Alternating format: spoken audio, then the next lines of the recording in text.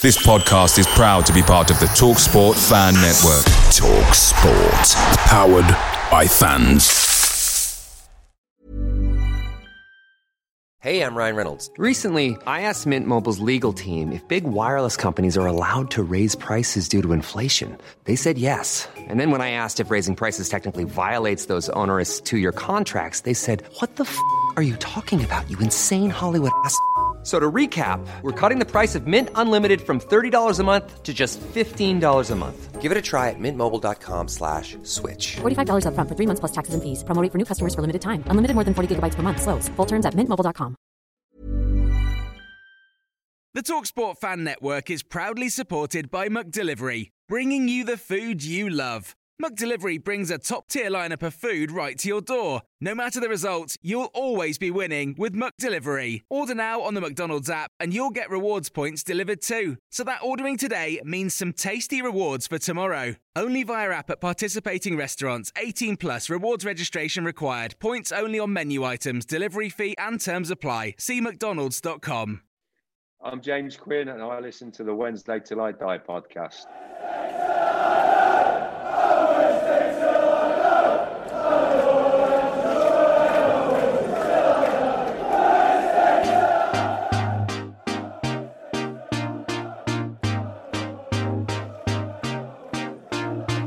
Hi guys, this is Chris Lyons. I'm Gerald Sabone. Marcus Hudgate. David Lucas. I'm Glenn Louvens. I'm Daniel Pudil.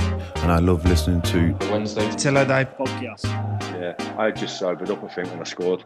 David Lucas was the first one. I just heard Paul was on about, should we go in fancy dress tomorrow and all this? And I'm thinking, now I'm pissed, but I'm thinking, I know where a cut-off point is, you know what I mean? You can't.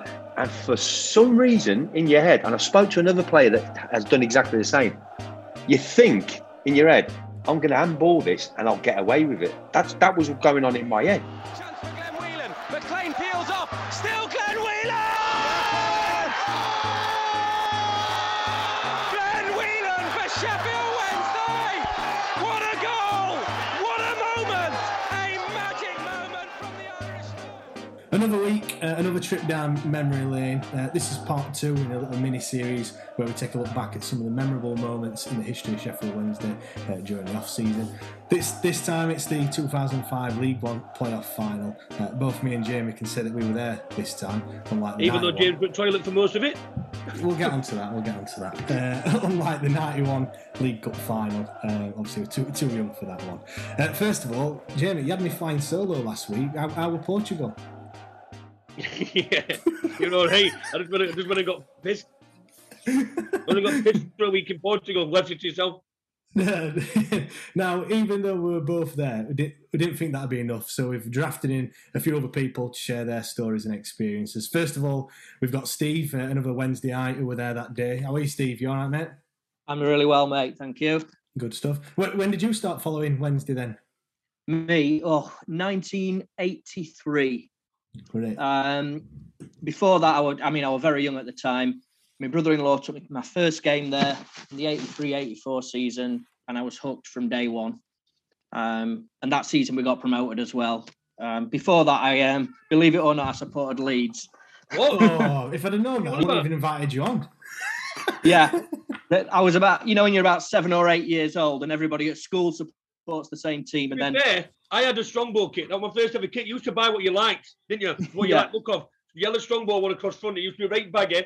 I used to wear my football socks up, my shorts right up here, and I used to be like, look at me, I'm so good at football. You didn't have Viduka on back, did you, Jamie? No, I had Smith. Now we've also got someone that actually played in the match that day. 29th of May 2005, on a boiling hot day in Cardiff. We're delighted to be joined by Northern Ireland international with 50 caps to his name, James Quinn. How are you, James? You all right? Doing all right, lads. Good stuff. Good. It looks very to our listeners. It looks really cool, by the way. I was expecting me to look long hair, but he looks even cooler to me, like a skinhead. It looks wicked. It's not a skinhead. It's not a skinhead. It is. Compared to what you used to have it like it is. Now, before we get onto that amazing day, I just want to go back to start of the season. Now, obviously, we're second season in the third tier after finishing a disappointing 16th the season before. But we brought in a whole host of new players that season. We got Steve McLean from Rangers, Lee Peacock from Bristol City. There were Chris Brunt, JP McGovern, Glenn Whelan. I could go on. There were so many new players. I mean, I think out of that side that started in the final, I was looking. I think there were only Lucas and Richard Wood that were there the season before. There were that many new names. Yeah. Now, obviously, we didn't spend much either. Most were on freeze, so good wheeling and dealing from Chris Turner, obviously, was manager at the time. A lot left as well. Your good friend and probably one of your best players, Jamie, John Beswetherick. He left season before, didn't he?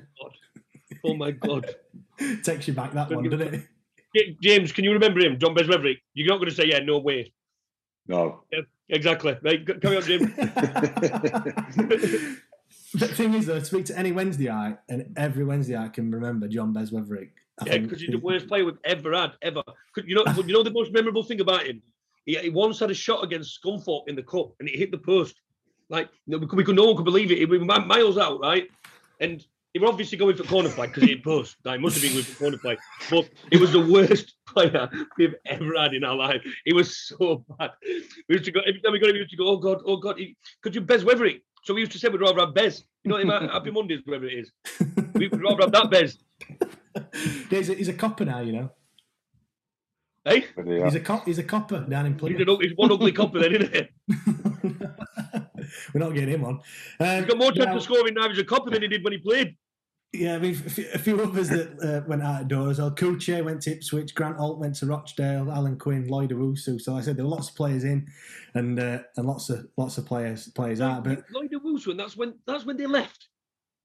2004. It feels like they were seasons before players like John Paul McGovern and that. I know.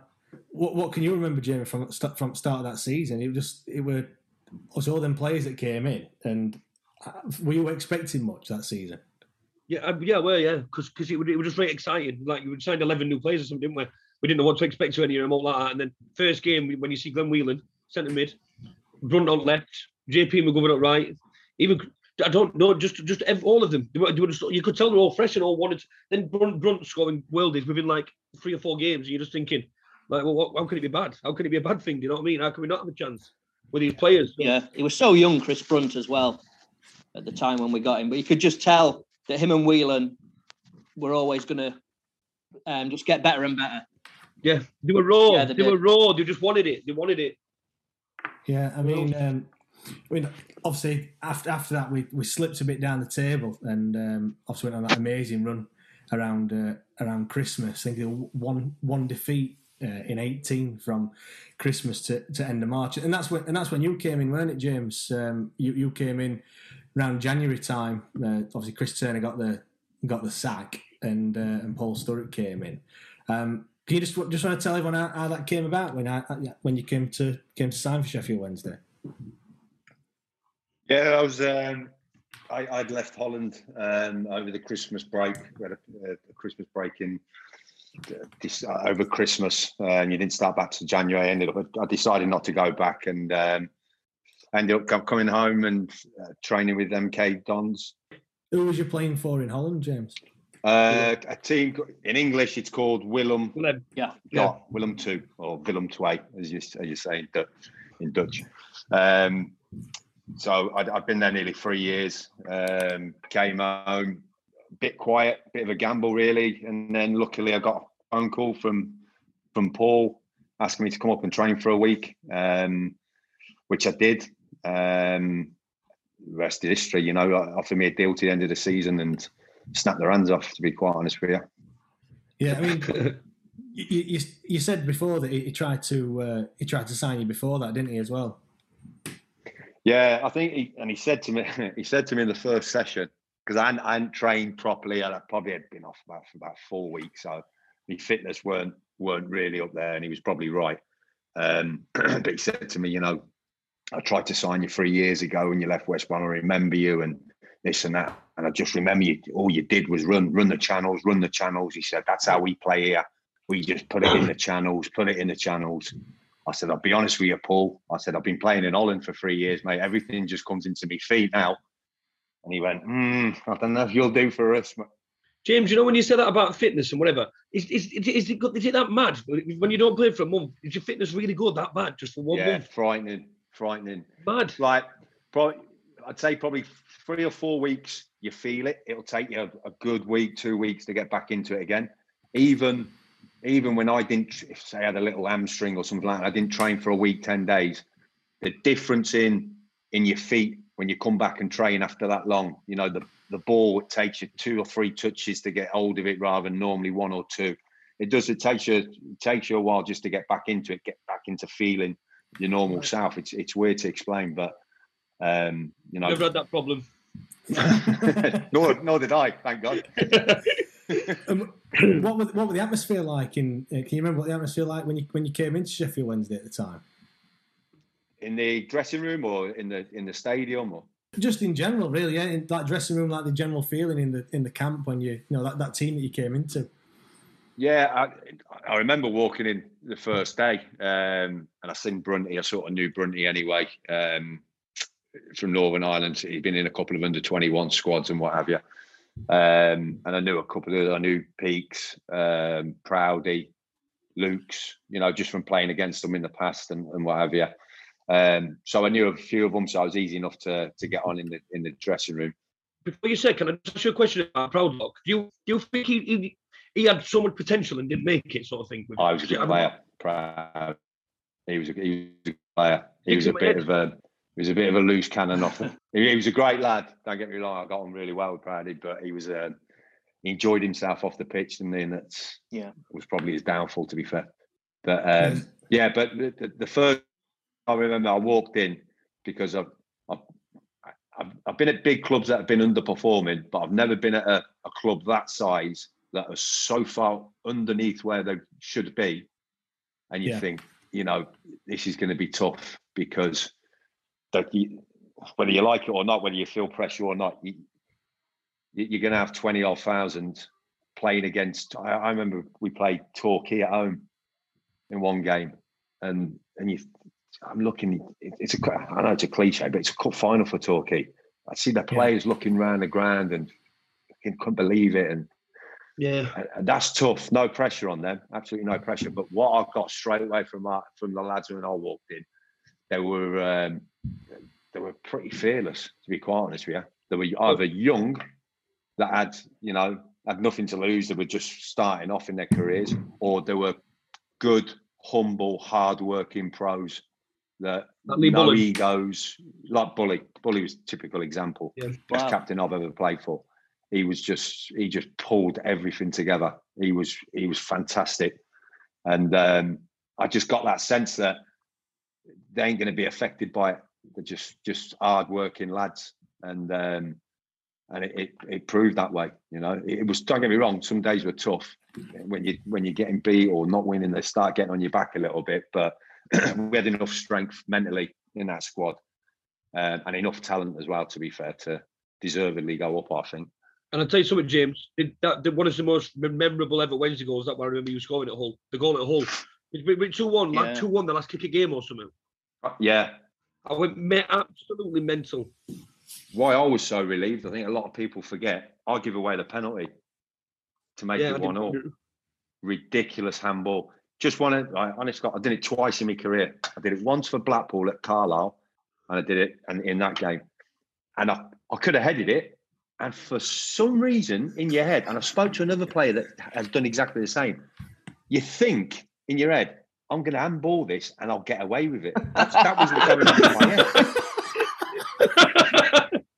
And as soon as I did it, I thought, what have I just done? And I turned around and the lads, Bully and Woody, are appealing that I didn't do it. And I thought, lads, it's the most obvious penalty I've ever seen in my life. Honestly, I can't explain it. I still can't explain it to this day. But Stewie Elliott, my teammate for Northern Ireland, scored. So that's why I was jumping around at the end, because I'd got out of jail. But not because you scored a 93rd minute winner. No, because I thought Paul was going to kill me as soon as I get in there for giving away the penalty. Thank God. There's a bit of a story behind the training before that game, isn't there? Before the whole game. Yeah, I had just sobered up, I think, when I scored. Do you want to elaborate for people that don't know? Again, look, you can go on as many coaching courses and what have you, and listen to all these foreign managers speak about tactical formations and this and that. I've never seen anything like it in my life, to be quite honest. Yeah, probably, biggest game in many years at a club the size of Wednesday. And we were getting pissed on the Friday afternoon at the training ground. And I never expected it, because Fridays were normally hard. Thursdays were hard. Thursdays were normally double sessions, and Fridays were hard as well, day before a game. And that day, weirdly, we all got in the minibus and he drove us out. I don't know where we went, to a lake somewhere beautiful in the countryside. Walked around there for 45 minutes, an hour. Come back to the training ground, and you're thinking, right, we're going to go out and train now. And then Summers come down and said, right, lads, in the shower, get your gear on. Gaffer wants to see everyone half an hour come up at the same time in the office. So I was about second or third one in.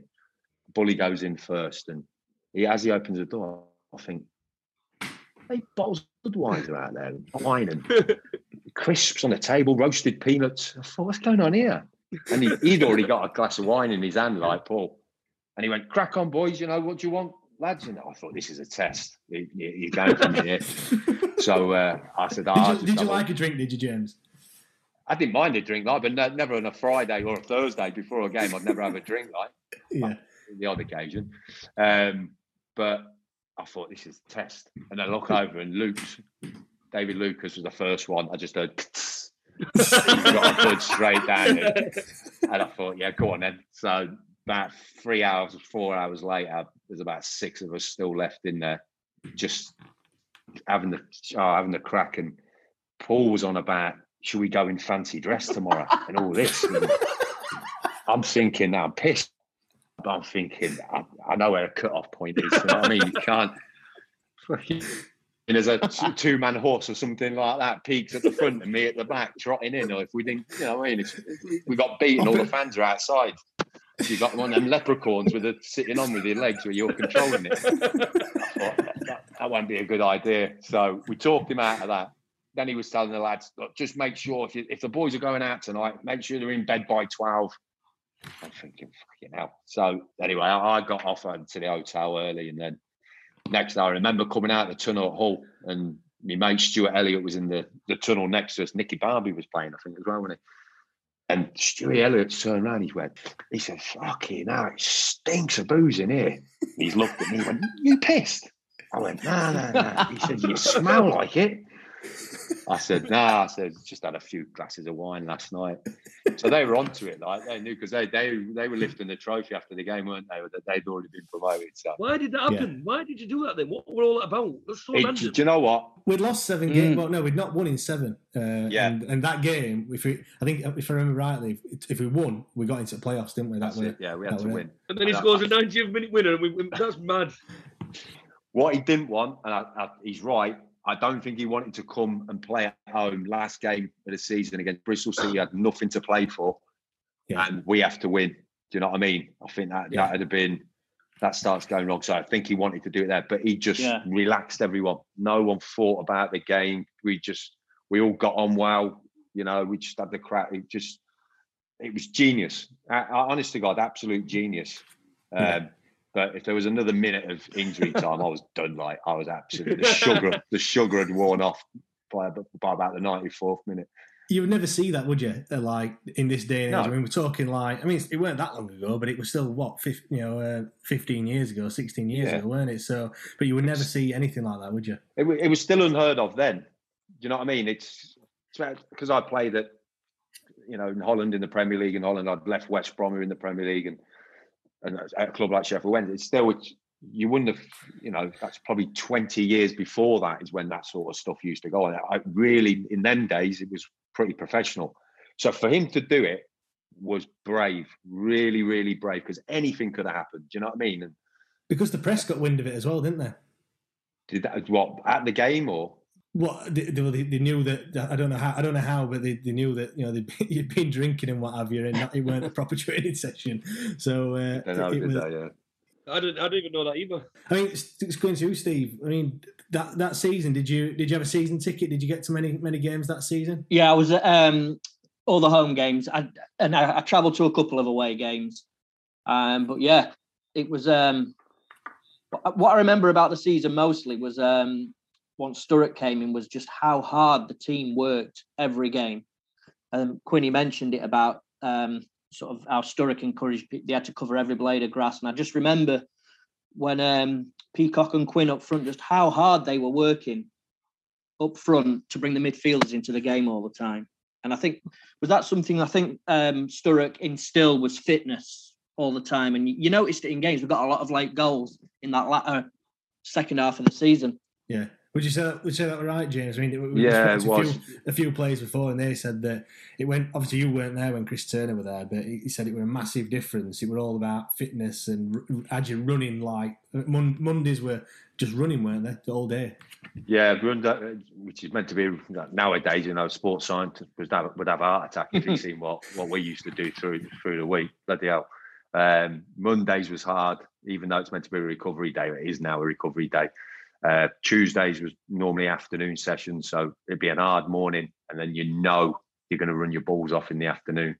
Thursdays, same, and then Fridays was tough for a Friday, which is meant to be just a loosener going into a match day on a Saturday. But he just got all the lads into the mentality of tough shit. You're going to work hard. You're going to work hard in the week. On a Saturday, you're going to go out and work hard as well. I tell you, it was very similar. Right. Gary Megson at West Brom was very similar. Yeah, we got promoted to the Prem. We ran on Saturday mornings. I tell the lads now at Solihull Moors, they moan about doing a toughish session on a Thursday morning, and that's it. I said, Gary Megson had us running Saturday mornings before games. Got promoted to the Premier League. So, I think mentally, I don't think you can stick to it for 1, 2, 3 seasons. It wouldn't work. People would clock onto it. But for a burst, it works. It gets you mentally in the right frame of mind. Now, something I can remember from like last half of the season. Obviously, Steve McLean, like what a season he had.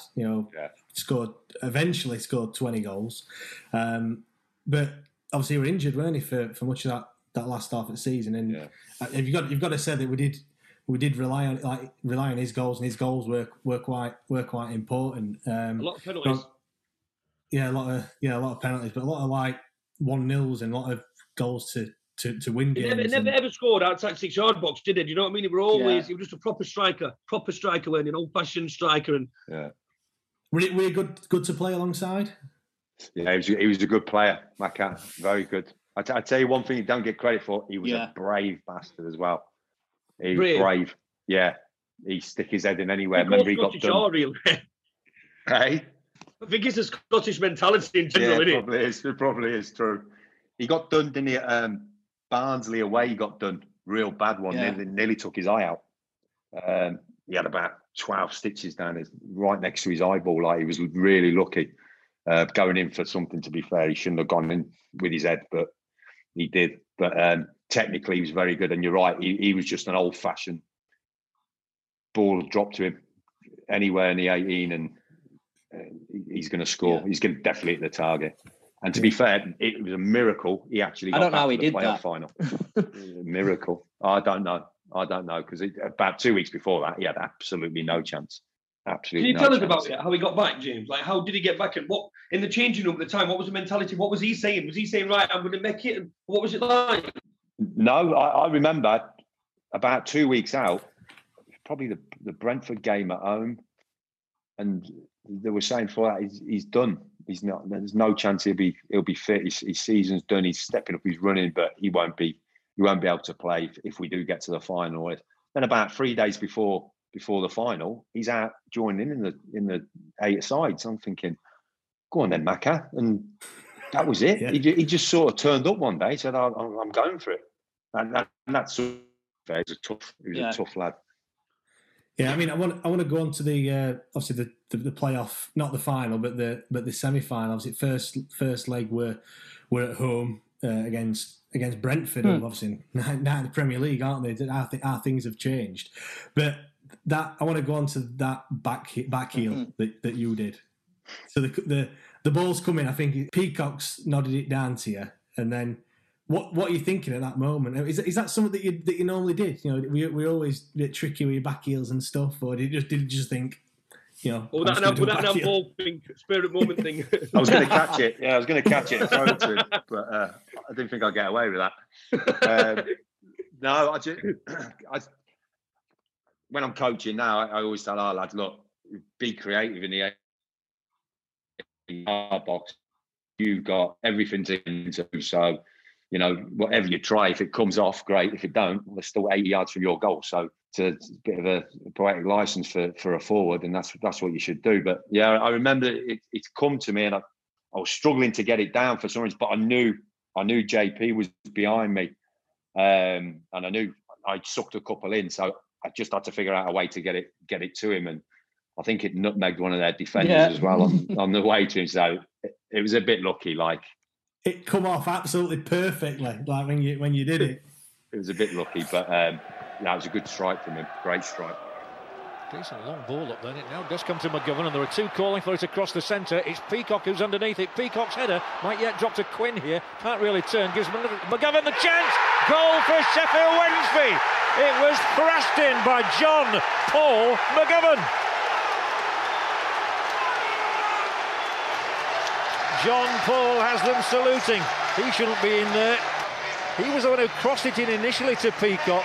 Quinn played his role there. Clever little back heel from him, and he thrashed it in. It's actually gone in off Sodje, and whether it will go down as a goal for McGovern or Sodje own goal is for others to decide. What is determined is that Sheffield Wednesday lead Brentford by a 1-0 in the playoff first leg.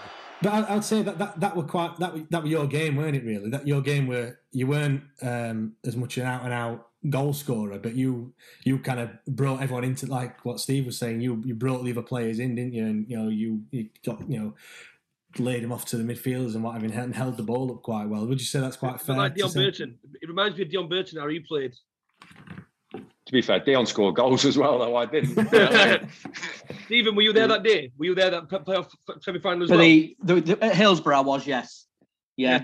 I went to the away one as well. Memorable. I think that was one of the best teams we played that season, though, with Brentford.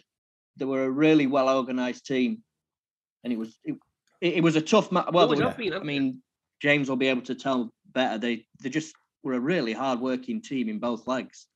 Yeah, they were good. Alvin Martin was the manager, weren't he? Mad dog, and he's same. And you run for a brick wall for him, and them lads did. But yeah, they had a good team. Dion Burton up top, and Prattley, who's I think he's just gone late in Orient. He's still playing. They had Dion Burton, didn't they? Yeah. I think they had Sodje. Was it Sodje? Akbar Sodje's brother, Sam Sodje, because he sort of got the. Yeah, that was it. Yeah, he was centre half marking me. Sodje, yeah. Good. He was unbelievable in the air. He was only about 5'8". Jesus Christ, he could jump. Like he's jumping off a trampoline. Fucking hell. But they were a good team. They were a good team. But what was like the mentality like going into them games? Where I mean, I know you've got to think we're gonna win, but did you genuinely think this is it? We're gonna win playoffs. We're gonna go. I'll be honest with you. As soon as we got in the playoffs, I thought we're up. It's as weird as it sounds. I just couldn't see anybody beating us, and I just think then as well. I think when you get into playoffs and you got a following like we had. I think in playoffs that's different. That's the mentality shifts in supporters. They can feel a bit of pressure then, can't they? Yeah. Like in the season when it's week in, week out, but this is a semi-final and a final. Do you know what I mean? It's like the fans didn't have time to moan or groan or get on your back or put you under pressure or anything like that. It was like, come on, we're all in this together. We got to get up, and that's how it felt. And I honest to God, I just thought we're up. So, yeah. Then again, when Hartlepool went 2-1, I slightly changed my mind. I won't lie. I know, tell me, but yes, James, can I just say that? I know, but I know we're going to move on to Cardiff. Jamie, before we do that, I was going to talk about the second leg and what. Obviously, you went. What were it like, Jamie? It was amazing. Like, because you normally watch everything on Sky, aren't you? Like these days, football don't feel the same to me. It don't feel the same at all. Like, not COVID, obviously there's Cardiff, but even if Wednesday got promoted to the Premier League. I won't be as excited as I always have been. Like playing Man U, with no fans on telly, and I just playing on a Sunday, then a Thursday, then a Wednesday. That's by the by. That's not even if they weren't COVID. That's what football is these days. I can remember when I was younger, it just used to be 9 games on a Saturday and then 1 on a Sunday, Super Sunday with 1 game. And it used to be 9 games on a Saturday at 3 o'clock. And you used to stay up as a family and watch Match at Day together for 2 hours. And it used to be the best 2 hours of your life every Saturday. Now you watch it and it's no disrespect to him. It's just Palace v Burnley and West Brom v Arsenal. And both games have been on telly. And there's 2 games on a Saturday night. Gabby Morgan, whoever does it, for 20 minutes. And then you've got Match at Day too. You know, it's just not the same. It just doesn't feel the same. But lower leagues, when you've got like these, like the games like Brentford, that is that's when you're a football fan. That's what you live for. And we're away from home. We're at Brentford. We're taking inflatable bananas. We're doing all this. We're not bothered that we're not in Premier League beating Man U. We just care about our players running about, going mad, and getting involved with us, which will touch on it. Did you go fancy dress, Jamie? Of course I did. I was a banana. but yeah. Anyway, it's just a feeling like when he scored third, and when Brunt is just a bit like right. So we'll talk about this moment in a bit with Talbot because the best moment ever. But the second best moment is when Brunt took that free kick because you knew it was game over. Then when he deflected in, that was game over, and that's when you knew we knew as a 15-year-old kid. We knew we were going to Millennium Stadium. We knew how many people were going to take. You're booking your day out. It was just the most amazing. It was like magical. Like everything about it. Like I know players might. That you've been a fan yourself and stuff, James, and all that, but I don't know if you've experienced anything like that. But as a player, we can't ever understand what that felt. But as a fan, you can't either. That as a fan, it was unbelievable to your team at that thingy, and it was just incredible. The semi-final, going home on the bus, I'm going home on coach. We were there, right, on a banana. I'm going home on coach, right, and it's a Sheffield Wednesday coach. Do you know what I mean? It's not one where you go and get pissed when you're older. And we got on afterwards, and coach driver went, right, then is everyone ready for bingo? 1 and 2, 12, and I'm there going, what the fuck's going on here? What's going on here? We're playing bingo with loads of old people on the coach. There were about 9 old people and loads of young lads at front and stuff. And they're playing bloody bingo on Wednesday, coach. I went home and I'm like, go on, I'll have a bit of this. And I got a line as well. Got 8 quid.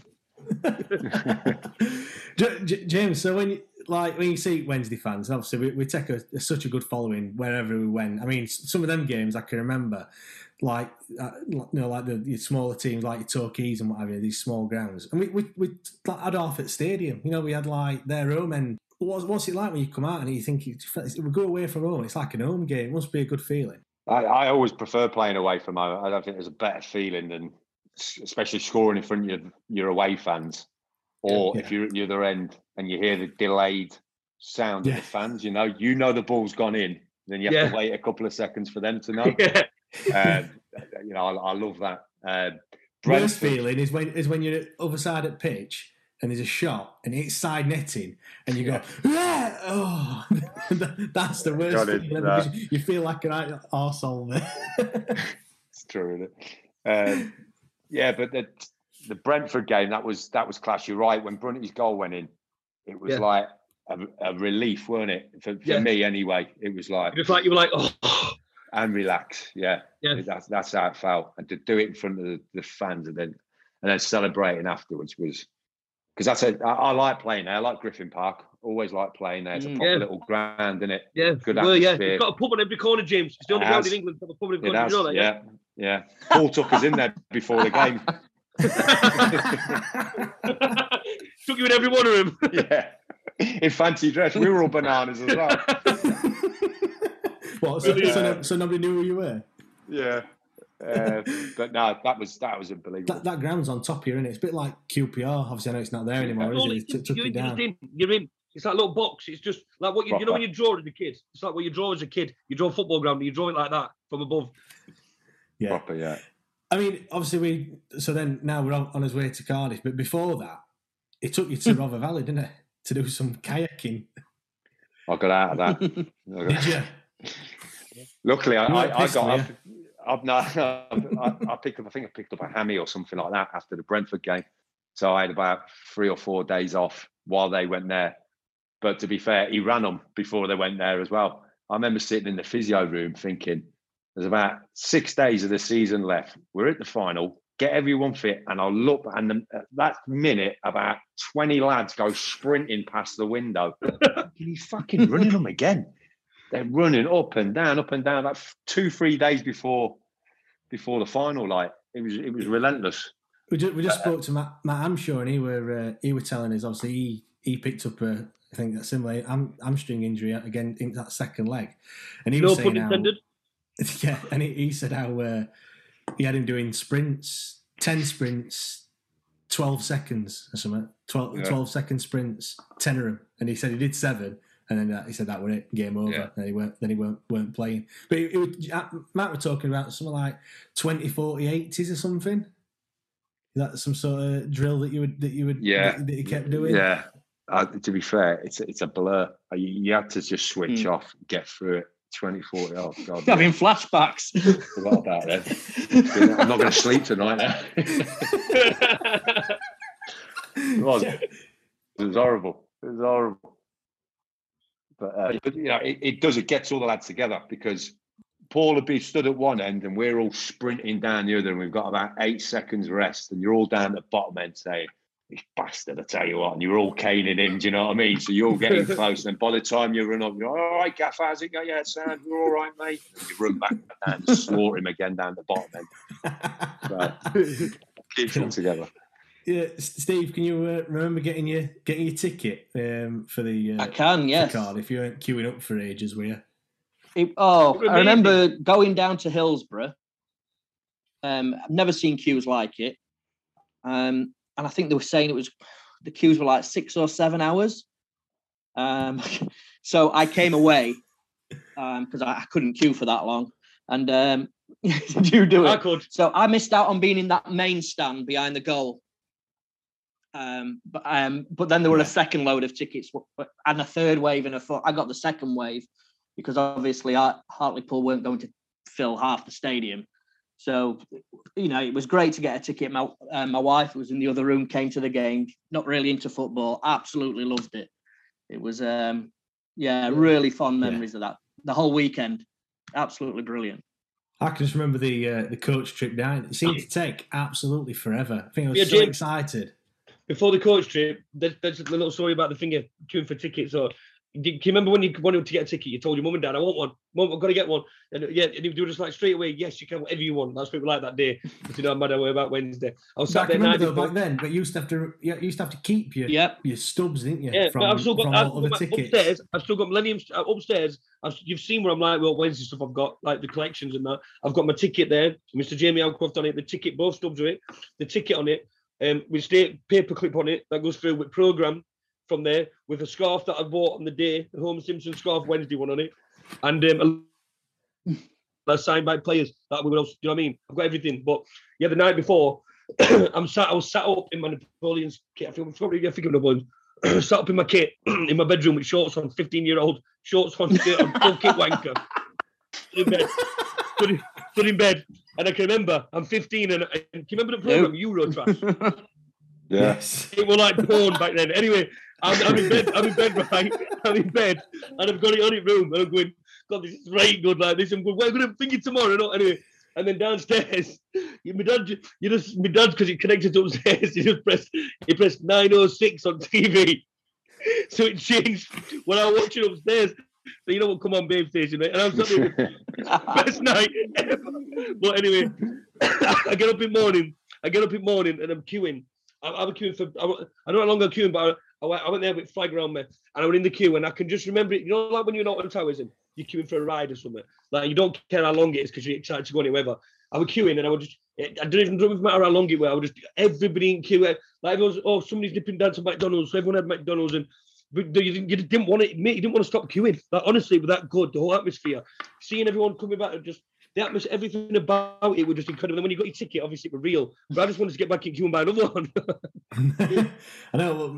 I were quite lucky because remember Shannon, Jamie. So his mum used to work at Trinity. I don't know if she still does. But where did you sit, James?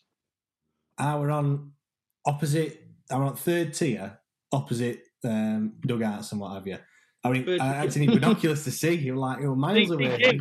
So you know you with that, right? So Stephen, you obviously sat somewhere that was from yourself. I was right, the middle tier, bang behind the net on the middle tier, on line with the penalty spot on the second tier. There was no better, honestly, no better view in the whole stadium. There was no better view in this. You know, when you're at Hillsborough, if you're sat at North, you like seeing shoot towards away end because you can see the net sort of better. It's weird and it's a weird thing, but then when you shoot towards, you can see both nets. But when you're in Cop, it's not finger. Millennium Stadium were different. They were different. They're shooting this way. Everyone were there. I was bang in the middle. So when he took that penalty, mate, like, can you imagine? I just banged it. It was unbelievable. But you'll have seen that day differently, just because where we were sat. Like everything about it. Like when that penalty happened, he's missed it. That's a fact. From where I was, like keeper's got his hand on it and it was coming straight back out. That's what it looked like. Whereas up to you, it'll look like a little deflection. Do you know what I mean? There's so many different things that we'll all remember about the day, but obviously about the ending, the ending's the same. So, I mean, what were it like on the bus driving down? Because I can remember we kind of like took over all this street corner, and there were just Wednesday fans everywhere, but beach balls bouncing up and what have you, and bus coming past, like parting of the Red Sea, and as it come past, it must have been amazing to see that many Wednesday fans just taking over the whole of Cardiff. It was unbelievable. Like anyway, it was unbelievable, and I had all my family was there, and I had about 7 or 8 mates as well who were down there and became Wednesday fans, obviously, for the day, and they text me or sent me photos or call me and just said it's absolutely nuts. Like he said, I couldn't believe it. It's just Wednesday fans everywhere, and thousands and thousands. They're the most unbelievable weekend. But yeah, I remember driving through and like it's just it just gives you a buzz. You can't explain it, and you can never replicate it ever. Do you know what I mean? Just seeing that many people. Did you ever get nerves, James? No, weirdly, the bigger games I played in, never got nervous. Just more excited. Yeah. It was the shit games where I got nervous, funnily enough. Where I thought, I ain't up for this. Not that I'm not up for it, but I know what you mean. Banana skins kind of stuff. Yeah. They're the ones where you get nervous, but the big ones, you just try and remember it all, but it just goes so quick. It just goes so quick. And what were the noises like inside the stadium? Because it was just like a din. It was just like just a constant noise, wasn't it? I just remember the firecrackers. I remember coming out, and you could hardly see. You could hardly see the crowd because it was just smoke. And just the noise of the fire was, I don't know where they were. They must have been right next to us. It was like gunfire and or bombs going on. Luckily, me and Brunty probably used to that. We were in Northern Ireland. It wouldn't be a problem. But, it was just the noise. I've never heard anything like it. And I played there about 6 months before, I think. Probably, about 6 months before for Northern Ireland. We played Wales. Yeah. And that was a full house as well. Oh, but was it? It was all Welsh fans. Like we only took they only gave us 6,000 or something like that up in the corner. But it was still good though, wasn't it? Oh, it was unbelievable. But it weren't as loud as that. It was a different sort of noise, It was more. All I can remember is just that you looked and there were flags everywhere. There were scarves, balloons, everything. It was just a sea of blue and white. And then, I mean, well. I was hoping they would play someone in red because obviously it looks better in the done it because they played blue and white, so it were a bit it didn't have that like contrast and stuff if you were being a bit picky, but it was just crazy. I mean, I was watching it back earlier and just to bring back some of them memories, and I was just like smiling all the way through as we were watching it. I mean, Steve, you going on to the game, you've got a bit of a story about their goal, haven't you? Where I was in the stadium was basically right near their fans, about the top of the second tier. And I remember we were 1-0 up, and it was basically the point where Richie Humphries came over to take a throw. And then there was just this brief moment before he took it where the crowd noise dropped a little bit. And it's fair to say I'd had a couple of soda pops before the kickoff. And I'll not say what I said to Richie Humphries, but I heckled him. Basically, Humphries, you plonker. And he takes the throw, over it goes, bobbles, and the score from it. And he turns round for a split second, Humphries, and just cups his ear in my direction. And I was like, oh my God. I thought that. From now on, you keep your trap shut. And I was like, and everybody around me, Wednesday fans, were kind of laughing at me because I were not only at goal, my wife's telling me off as well. So at that point, I was like, oh my word. I don't know why I heckled him. Ex-Wednesday player, obviously, but Wednesday I just thought I'd give him a little bit of verbal, and yeah, he shoved it right down my throat. So I was feeling pretty low at that point. Well, like you said, like you said there, and then my wife turned to me and said this and that. She's gone from not liking football to having a go at you. Yeah. It's matter, it brings you together. Like, it does bring everyone together. And that second goal, there were no coming back then. That was it to me. We'd lost. The feeling, as a player, James, yourself, but as a fan there, 15-year-old fan, I honestly felt dead. Like, I felt like, I can't even explain. When it was 2-1, you're just getting later and later and later. And it just can't, it's obviously meant for us to not win until we got that penalty, obviously, but we're all a blur. Do you get the same feeling? I've watched it back a few times. I ain't watched it for 2 or 3 years probably, but I do like sitting down and watching it back. Even now, when they went 2-1 up, my heart stops. Even though we win, I still think, I don't believe this. I swear to God. No, I really do believe that, because I've watched it so many years ago thing when it came from Facebook recently, and it came up and went corner because I knew we were going to score. When he took that corner, I'm going to free kick him like that, and then he goes in and I go, I'm literally like that, and I know what's going to happen. It's mad. Even that penalty, I get nervous watching the penalty back. Yeah. So, but James, as a player again, the 2 moments I want to hear about. So when you've come out on that pitch, I know we've already been on about a little bit, but just looking round and it was unbelievable. Can you explain that feeling? Try and explain that feeling, and then can you try and explain the feeling when when McLean scored that penalty, how loud it was, and even just because you're just being off, I know that, but just how loud it was from the touchline and things like that. You're very even very good players that have played to a high level. You're very lucky to be in that cauldron and have. What did we have? 44,000 there, something like that. Not every player plays in front of 44,000 of your own fans in a final. It's very rare nowadays, because if you get to a final, even at Wembley, you only get 25,000, didn't you? The home team or both teams. Yeah. So you probably won't get that again, playing in front of that many fans. So it's unique in that, but you can't. It's very difficult to explain. It's like it makes you concentrate a little bit more, and you as soon as the national anthem was done and you go off and you think, right, it's time to do the business now. You sort of owe these people that are here. It's hard, and you switch into sort of game mode, and you strangely you don't really hear it during the game. I know people say that you don't hear. It's just like a normal game as soon as it gets going. What were Sturrock's team talks like then? I mean, one throughout the season, and secondly, before that game, were it just like the same team talk that you usually? I'll tell you what was different at half time at that one. Well, turns out I thought it was brilliant at the time, and the more because now I'm in coaching, I try and take things from a lot of managers that I played for, and I take a lot from Paul. I probably wouldn't be able to get away with the one getting pissed, 24 hours before the game. That's probably one step too far. But you do take a lot of I take a lot of things away from him and how he did it. And what he did at half time, I remember coming in and we were 1-0 up, just scored. Everyone's on a bit of a high, maybe getting a bit carried away. And he sat down right in the middle and he didn't say anything. But he sat round, he turned the chair around so he was straddling it, like how David Brent would do.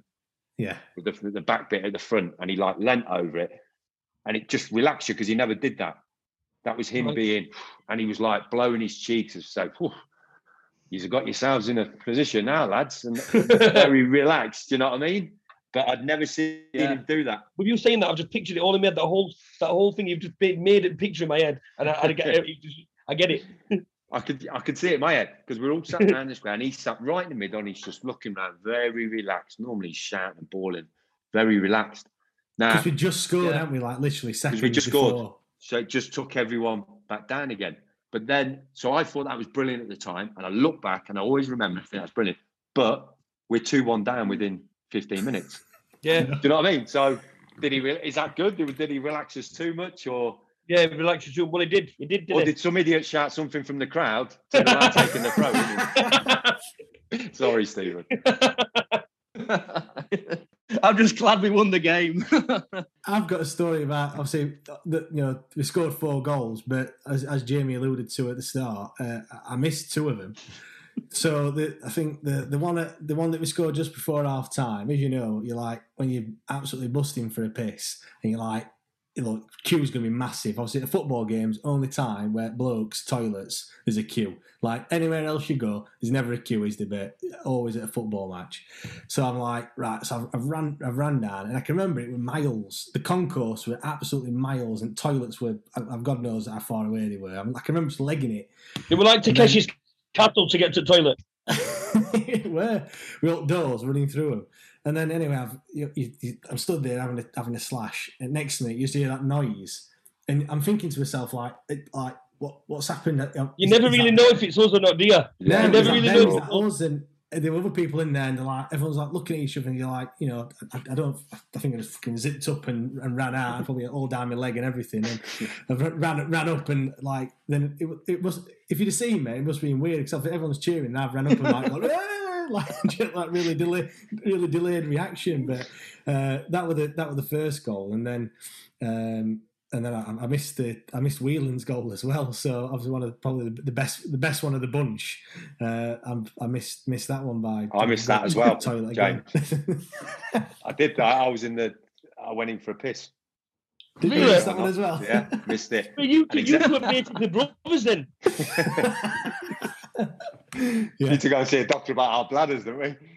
I know. I think the best thing about it, I went 15 at the time, so it would only been pop and crisps, wouldn't it? It wouldn't have been Budweiser or anything like that. But so you'd gone down the tunnel, had you? And so I needed a piss, so I thought, right, I'll leg it up now. So I ran up the tunnel. We were to the right, went round to the right, went in. As I finished and I'm walking back through the dressing room, I hear the roar and you can hear the feet on the stands. And I thought, oh no, who's that? Yeah. So I had to run back, and it miles again to get to the fucking thing. I'm running down. I asked the steward on the top of the shot, I said, who scored? And they went, I don't know. And still don't know. And I run out, and obviously, as soon as I run out the tunnel, I just see Arlott going mad. And I just jump on the lads in the dugout. It's unbelievable. But for that 10 seconds, it was horrible. I'd love to see a video of that. That'd be brilliant. Like a tunnel cam of you there. Like when you watch Ant and Dex Saturday Night Takeaway and they're pissing back, and you'll be looking down everywhere. What's happening? It's horrible. It was horrible. Because obviously, a bit before that, you got brought off, didn't you? On the, I think you made a triple change, didn't you? Memorable substitution in Wednesday history to me. He brought Peacock off. He brought yourself off. He put McLean on, Talbot on. I can't remember who the other person were. That came on for Alex Bruce. Bruce, yeah. So, what are you feeling at that point? Are you thinking like fair enough, that's it, or are you a bit gutted that he's brought you off? Or that's got a little twist to it. So, I actually felt really good at that minute. I was getting a lot of the ball. I remember you watched. Yeah, I was getting into the game a lot, and I was feeling confident. I was thinking, something's going to drop for me here in a minute, or we're on the ascendancy here. And then I look over and I see the 3 lads just taking their tops off for some reason. They just caught me in the corner of their eye.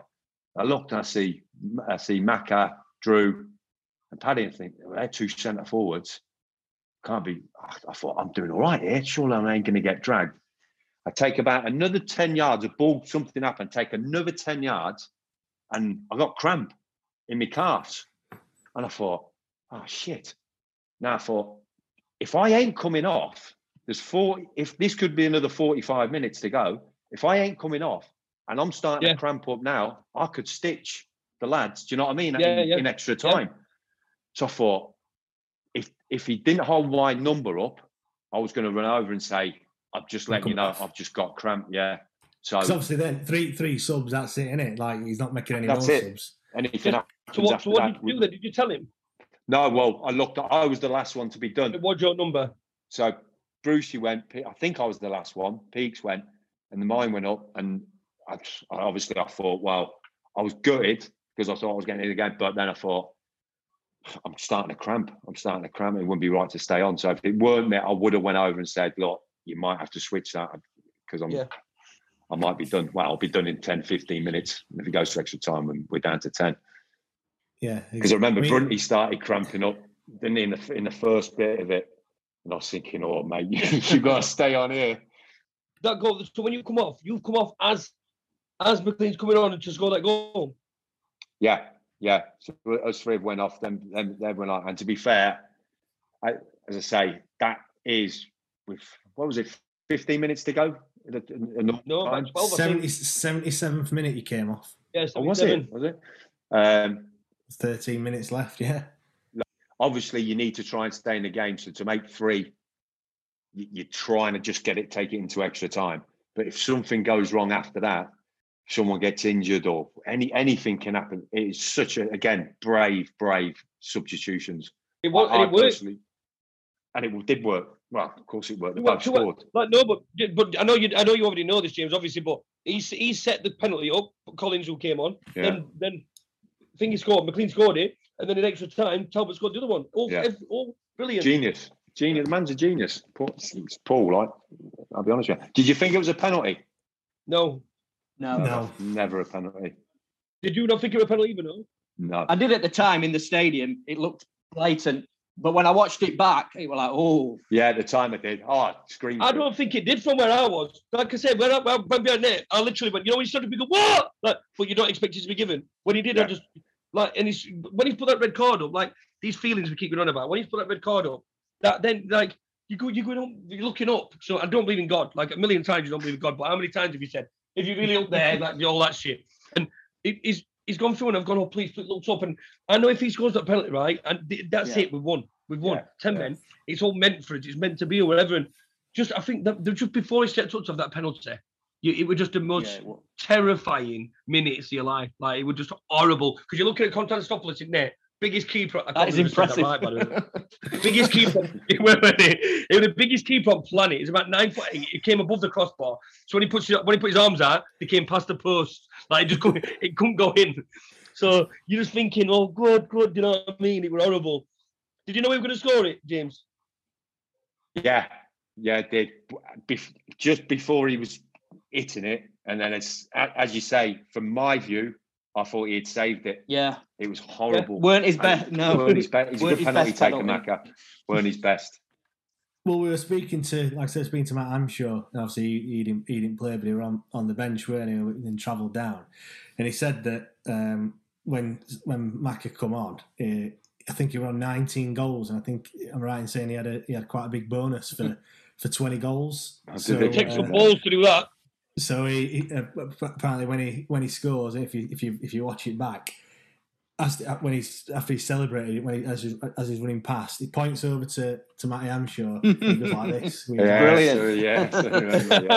I didn't even know that. Did I?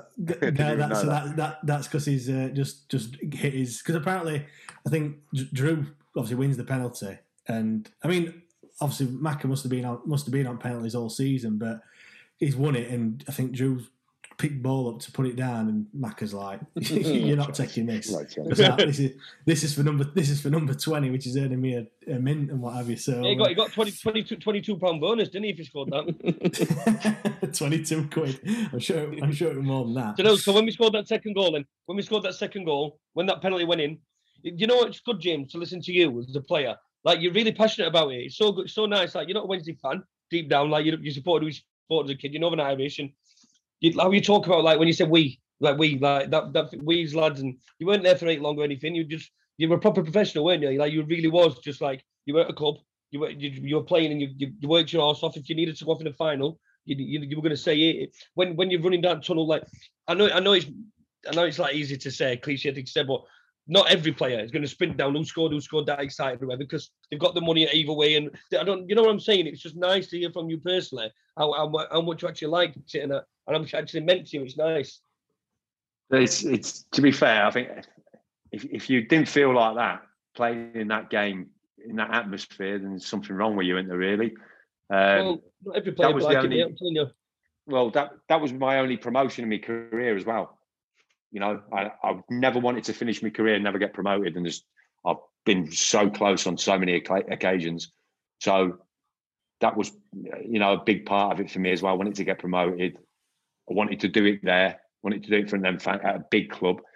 You know, so I feel now like we've gone through. So we went through so much for me in my life in that 6 months that you're always going to be a Wednesday fan now. Do you know what I mean? I've got a postman around here. He don't do my doors, but he does about 2 streets down. He's a massive Wednesday fan.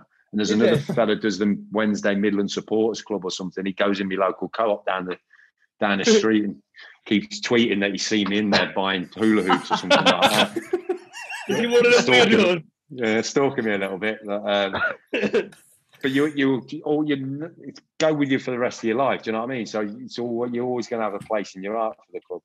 Yeah, Stephen, can you remember how you celebrated? Obviously, when we won. Obviously, I don't just mean on like after the final whistle, just after the game. The one thing I do remember, I don't know how it was for all you guys because you were all there, but when the 4th goal from Talbot, just for a split second, it genuinely felt like life was going in slow motion as the ball came to him, like almost like in a film, and then it speeded up and he were away, and you just knew they weren't going to catch him because they were dead on the feet. But it was just that split second as the ball came through to him. It was just a great moment. I can still remember where it was like sort of breathing in, then just like I think we all could just relax and drink it in, knowing he was not going to miss. I loved that moment. Well, Stephen, you there? Like you've just explained it without even realising. When you said then, when he run through, all you were doing was looking up. Like that is all I remember doing. I just remember right when he got to extra time. Yeah, I knew we were going to 100%. I was so certain. When Whelan scored that, I could just remember it being the most comfortable 30 minutes of our life ever. But then when Whelan scored that, obviously the send-off changed it. When Whelan scored that, 3-2 whatever, I would just, come on. Obviously, I still felt safe. But then when he's gone, it leapt like a salmon. He's headed it to go through. And then when he's gone through one-on-one, like he said, when you just literally looked up and I just started crying. I looked up and I thought West Ham, Middlesbrough, all these massive teams that I'd never seen in my lifetime, being a Wednesday fan. We're going to be playing them away from home and I'm going to be going there. And I just remember just looking up and just the feeling was just incredible. Like, I think every Wednesday fan just looking up, I can't explain that feeling. It's the best feeling of my life. Partner. Rocastle coming forward, just outside the box, looks for a give and go with Peacock, might get it, he's forced wide, it's Rocastle on the angle, into the far post! Yes! JT McGovern! JT McGovern! Sheffield Wednesday Wonderland! He's trying to put him off the throw. It's a long one into the box. Humphreys into the 6-yard area, flicked onto the back post. Hartlepool have equalised! It's Effian Williams stealing in the back post, totally unmarked. And within 2 minutes of the second half getting underway, Hartlepool have stunned Sheffield Wednesday. Strachan sweeps it in right foot and bending away from goal. There's a header and a goal! Wednesday are behind! Nodded in! Hartlepool have the lead, they've come back from a goal down. John Daly, what an introduction! He's only been on the field of play a minute, and with his first touch, he puts Hartlepool in front, and Wednesday's chances of championship football are fading away. McGovern is there to take it. McLean makes himself available, right corner of the Hartlepool penalty area. Where's he going with this? Back from McGovern. He curls one in, and there's Talbot. He snatched it, might get a second chance. Penalty. The referee's blown a penalty. Drew Talbot was clipped there as he went for the ball. Wednesday have a lifeline and a route possibly back into the game. Steve McLean, you would think, will take it. What a moment this could be. Absolutely, they've called it straight away. I sent him off. He's off. Westwood's gone.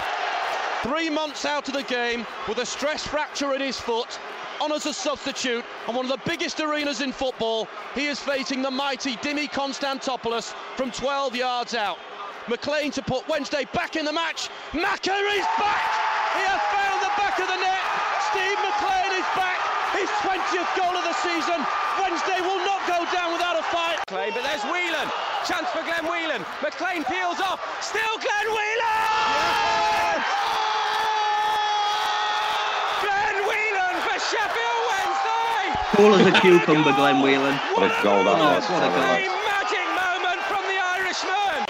Talbot is beyond the last man. He's going to bear down on goal. This would really wrap it up. Drew Talbot round the goalkeeper. Yeah! Wednesday are promoted to the Championship, and it's the teenager who guarantees Championship football. What a dramatic end to a dramatic game. Lee Bullen, the captain of Sheffield Wednesday, his first season as captain. What a way to end it. Sheffield Wednesday are back. James, does that bring back a few memories for you as well? Does that make you like a bit? Just even that, even though they're Sheffield commentators, just make you... Jesus. I'm picturing it from where I was when he's saying it. I'm picturing where I was and watching it. Brilliant, absolutely. I mean, that obviously just played the Radio Sheffield commentary, and I think you can't be like local radio commentary. No, like when you watch it on Sky and stuff like that, obviously they try and be as neutral as they possibly can. But when you can't get like commentary like that anywhere else. It was just fantastic. I mean, James, how did you celebrate that? No idea. Like after the game, with the whole team. Do you remember the thing yet? Like, because I've spoken to about everyone that's been there, and I said to David Lucas, all I remember after the match was this, what I'm going to say. And he was like, that's weird, that's all I remember as well. So I remember after the match, I just remember going in the service station, going in the service station, and I could just remember being on an escalator with a banana in my hand, a little weird, like a little shopping centre, weird. But I went on an escalator, and all players walked in, and we just went mental. And that's all I remember. I remember that, yeah. I don't even know. Can you remember the escalator? Yes, I can. That's the only thing I can remember about it, because it was like an airport departure lounge, wasn't it? It was weird. I walked in and thought, and you could just see Wednesday fans going up on this escalator, going mental as we're walking in. Like me. It probably was. I just remember that, walking and see the escalator. Where was that? I don't know. No idea. Honestly, I want to find it. I just honestly want to find it. I want to just walk in and look at it.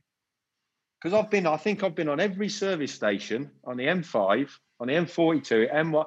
I've never seen it. I think it was made up for that day. It weren't real, was it? Because I've never seen it since. It was weird, weren't it, James? Like, where was he and stuff like? Obviously, I was lucky to be there, but Lee Bullen threw me his shirt, and I can remember all the weird hats, and David Lucas having a drink in his hand. It was just it was the most unbelievable hour, because it went on for ages. Yeah, we were in there ages. The coach won't leave, bro. The coach won't leave because Wednesday players just getting pissed. Did you get pissed then afterwards, straight on coach? Oh, we ended up. That's what I mean. I can't remember. I remember Hecky got off, didn't he, on the M4, started running down with a trophy. Yeah. He got in a car full of Hartlepool fans as well. Did he really? Did he? Yeah. And they kicked saw the blue and white. Yeah. Yeah. I remember that.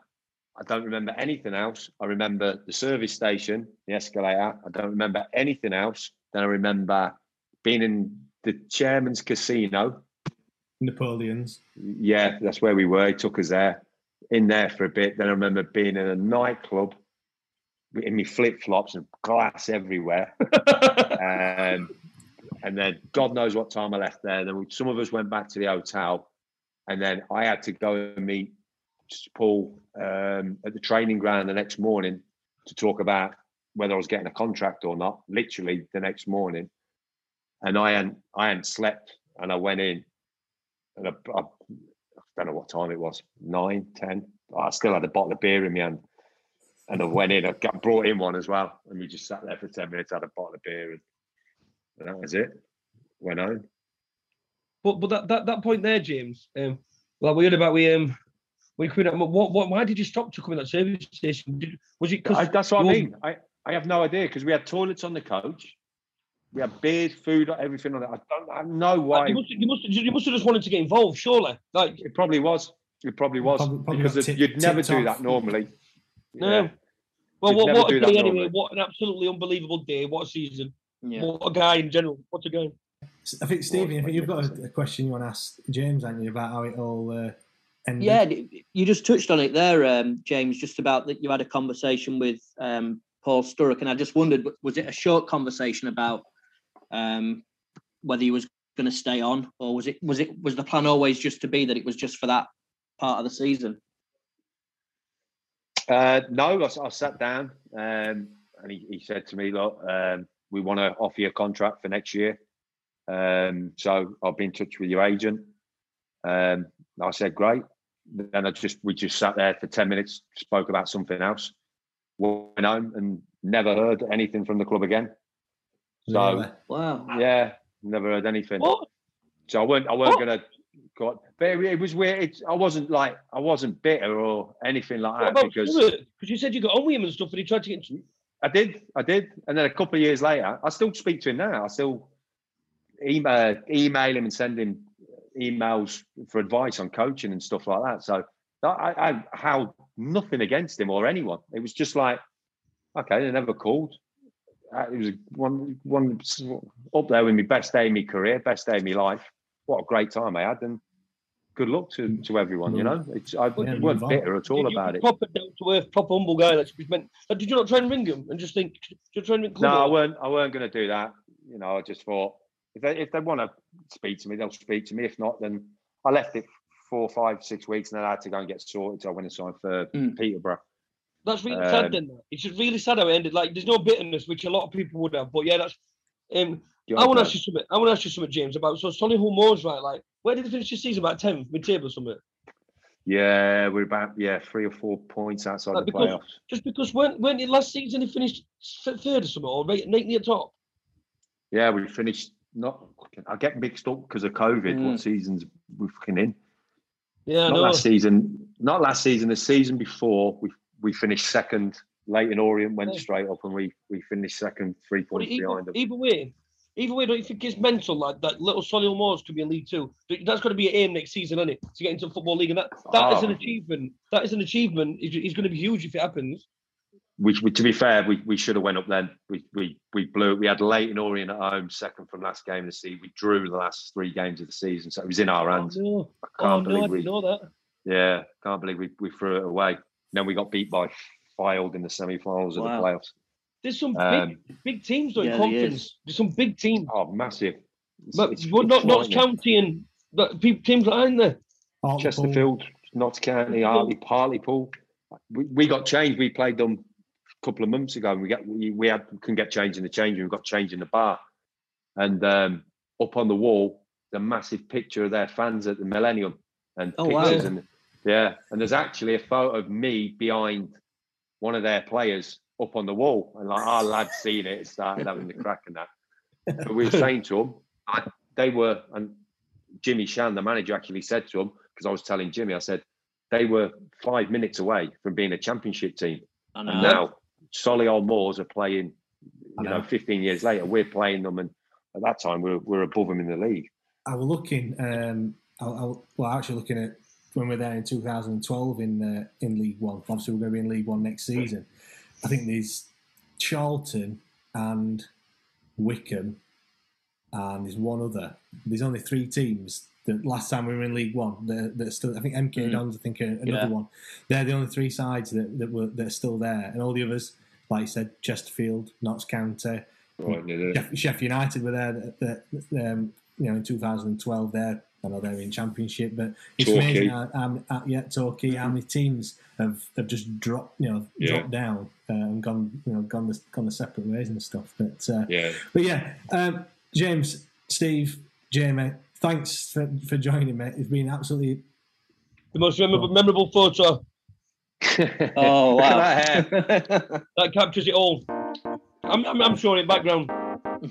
Amazing. But yeah, thanks for joining us. It's been amazing to hear some of the stories and stuff. I've just been smiling the whole way through. I'm sure people that are listening will be doing exactly the same. Stephen, thank you so much, and thanks for listening, Stephen. Keep listening. No problem. We're enjoying it. And James, what an absolute amazing gentleman. Thank you very much. I'll be honest with you. I've had so much fun because just talking about it makes me happy, because you don't have it anymore. Then I don't really speak to my mates about it because you don't. But to speak to you lads and hear your side of it makes me feel happy. So thanks very much yourselves. That's brilliant. That's lovely, that. Cheers, James. Thank you very much. Cheers, okay, all the best, lads.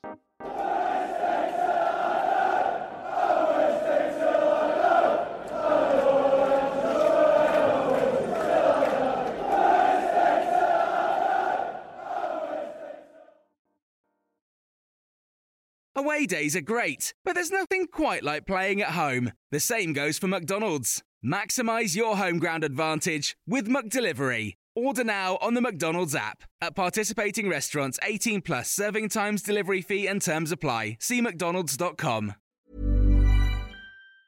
Hey, it's Danny Pellegrino from Everything Iconic. Ready to upgrade your style game without blowing your budget? Check out Quince. They've got all the good stuff, shirts and polos, activewear, and fine leather goods, all at 50 to 80% less than other high-end brands. And the best part? They're all about safe, ethical, and responsible manufacturing. Get that luxury vibe without the luxury price tag. Hit up quince.com/upgrade for free shipping and 365-day returns on your next order. That's quince.com/upgrade. This podcast is proud to be part of the TalkSport Fan Network. TalkSport. Powered by fans.